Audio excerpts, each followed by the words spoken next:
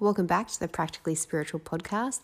This is Jessica Palmer of Jessica Palmer Official, and my mission is to create collective change through conversation and remarkable transformational experiences.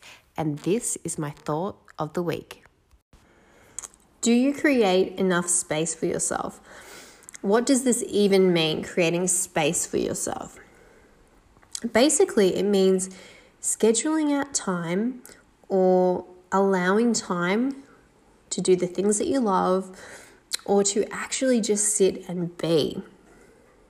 Now, as a parent, I definitely have found this much more difficult, but even when you have a very busy life, maybe you've got a very demanding job that you've got a lot going on in your life, if you don't actually take time to stop and to actually be of service to yourself, there's going to come a time where you will be forced to, regardless. And it will also usually happen at the most inconvenient times. Your body will just naturally stop because it will be exhausted. You will be feeling empty and you'll just be in a state of, I've had enough. Maybe you're in that state right now. So as a mother, I know that for myself, I almost feel a sense of guilt when it comes to, I have to give myself permission. And I find that this is quite prevalent in clients and other people that I'm friends with as well, is that permission piece. Those who have, they have the fulfilling life, give themselves permission to do the things that they love, or they give themselves permission to actually nurture and nourish themselves. And this is what creating space for yourself is. So for me, I actually have a childminder that comes and looks after my baby. And for me, I didn't really want to send her to kindy yet. She definitely needs to go soon, and she will, now that I'm having this fourth child, baby making machine. But it took so much for me to actually give myself permission because I was feeling guilty. These stories that we make up in our head. But I'm lazy, or I won't be a good mum, or, should I really be investing my money in that? But here's the thing, your soul already knows, and you already know what's good for you. You're just putting up blockages. You're just putting up blockages and making excuses.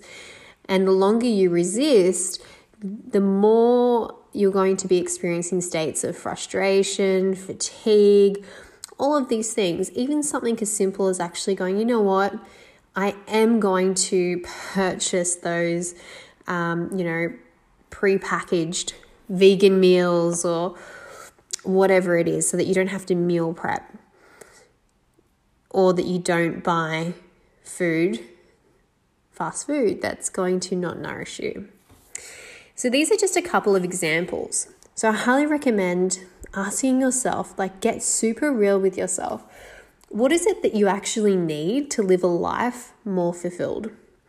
And time is one of my highest values, quality time with family, friends, quality time with myself as well. And that is one of the most important things, because if I don't provide a quality opportunities for quality time for me and appreciating myself, filling up my own cup, I don't have anything I don't have my cup overflowing to pour through for my clients or for my family or for the other people that I love to spend time with in my life. And I want to be able to be present with all of them and also with all of me. So find time for yourself. What is going to bring you more joy and health and happiness in your life? Maybe it is meditating 5 minutes each day. Maybe it is, and people will often think it needs to be some big grandiose holiday, but it doesn't. The simple things, those 1%ers make all the difference. Maybe it is once a week doing something that you love, once a week calling someone that you love, Figure out what that thing is and go and do it. Thank you for listening to another episode of Practically Spiritual, the podcast. Be sure to make sure you are following this podcast on Instagram at practically_spiritual.